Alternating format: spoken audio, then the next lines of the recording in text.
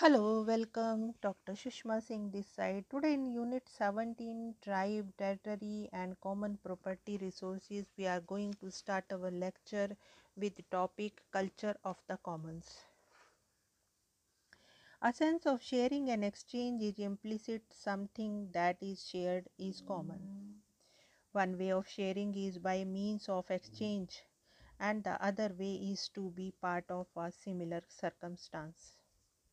Different communities have defined this relation from the standpoint of their respective cultural worldview. Shifting cultivation is sustainable because it defines relation to land and forest in terms of individual rights and collective responsibility. Briefly, shifting cultivation is a system of clearing patches of forest in succession for husbanding crops and then leaving the clearing fallow for forest regeneration.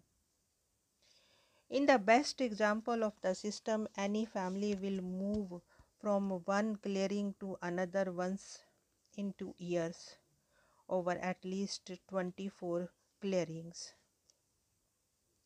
The internal logic of the system is that a clearing is husbanded for 1 year and his fallow for 48 years. In these 48 years, the clearing is reforested. It is important to note that at any point of time, different clearings are at different stages of regeneration. The family or the group of people have a right to their produce depending on the amount of work they have done. When a clearing is left fallow, then it becomes the commons for where firewood, roots and other forest produce can be taken by members of the group. This system allows for regeneration time. One reason why the clearing in fallow becomes the commons is because the recovery of the forest is a collective responsibility. In other words, there is no right over land. There is only right to use the product of labor, and along with it there is the obligation to restrict the use of the commons to forest produce and allow for regeneration. The worldview underlying this system amongst the Quakers of Azuma in Bastar, Chhattisgarh is that the forest belongs to the Talumuti, mean Mother Earth. The territorial boundary of a settlement is in fact the same as the area over which a particular Mother Earth has jurisdiction. That is to say, without Mother Earth's consent, it is not possible to make a clearing for settlement. The Quakers observe that whenever this is not done, there is no peace in the settlement. People fall ill. There is a crop failure, and animals from the forest such as the tiger and the cobra enter the settlement and disturb everyday life. Furthermore, a settled social life can be sustained by continuously fulfilling one's obligation to Mother Earth. This entails making offerings before beginning a new cultivation cycle and before eating the new harvest of the crops and fruits like mango and tamarind. Any disturbance in the relation with Mother Earth results in disturbance in social life. The institution of the Kesar Gayata maintains this relation. There is a person from a particular clan who is known as the Kesar Gayata. He is a caretaker on behalf of the settlement and Talumuruti. He knows the secret geography of the settlement. This constituted of the secret places within the boundaries of the settlement. These places circumscribe the place for work. For those secret places, the most important is the secret grove, where the shrine of the Talumriti Mother Earth is located. Here, no activity can be undertaken. Among the worldlies, the farmer refuses to put poison bait for the rats, which are devouring the crops. But the rat has the first right to share of the crop. The worldly farmer would say, when a tiger or leopard takes away a goat or a calf from the herd, the elder would say, whatever is edible will be eaten. The animals also go hungry. According to the labor theory of the value commons, that part of the world we live in is where human labor has not been invested. Then human being cannot own it. This includes the realm of nature, both human and non-human. This realm has been created by the work of nature, which is independent of the labor or the work of man. The scale of time and space required for self-regulating processes in nature to work out extends over the several thousands of the years. These processes have creatively and continuously added to the abundance and diversity in nature. It constitutes nature capacity for self-regeneration.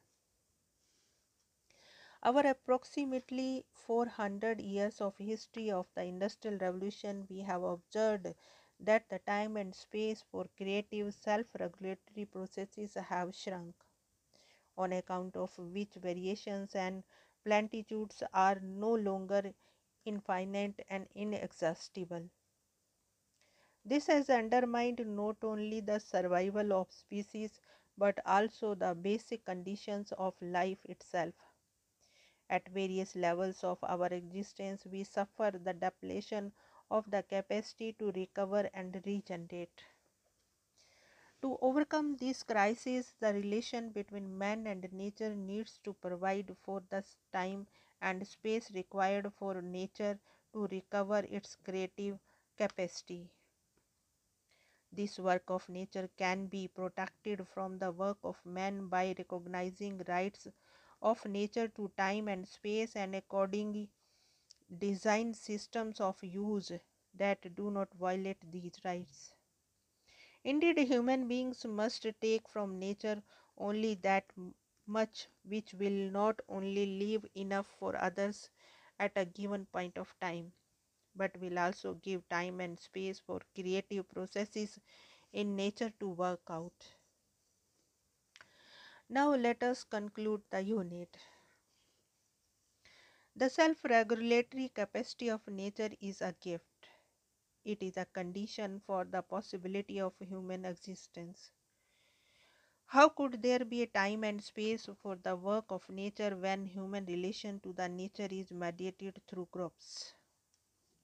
The idea of commons is not limited to property but to other freedoms of the mind, the body and the spirit that are linked to with it. The first thing we have to common is freedom, without which there is neither the mind nor the spirit. These three are gift of nature. We cannot be free until we cooperate with each other. This is because no one can live by himself in absolute freedom. However, with the cooperation of others he can. That is to say, my freedom is linked to the freedom of the other. To be free, the basic condition is independence. In this, the highest form of freedom is the freedom from self. Without this, the other cannot be free. Property relation could be designed to ensure that there is no other in the process of using it for production. Such property relations constitute the commons for forest dwellers in India.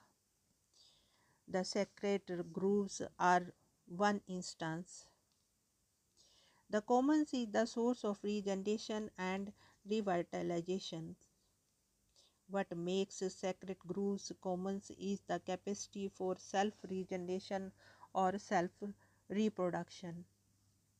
This capacity cannot be valued, it is valueless because its scale of time and space is far beyond the human scale. A realm of nature that cannot be measured is thus left untouched. It is inaccessible. There are no technical solution to this problem, that is to say, no technology or technique can measure it. This makes it the commons. The commons are indispensable, and for this reason, people have a relationship with it. The struggles for the recovery of the commons are thus not confined to the restoration of community ownership. It must be based on an understanding that nature has as much right to express, and this is our freedom. The cultural systems described are only illustrations of what exists in the ground in many parts of the India. From them we learn alternative principle of organizing the economy. These may not be universal, however, for that reason they should be given space for self-expression and not be transformed into either private property or public property. Here we want to close this lecture and we have come to the end of the unit. Thanks for listening.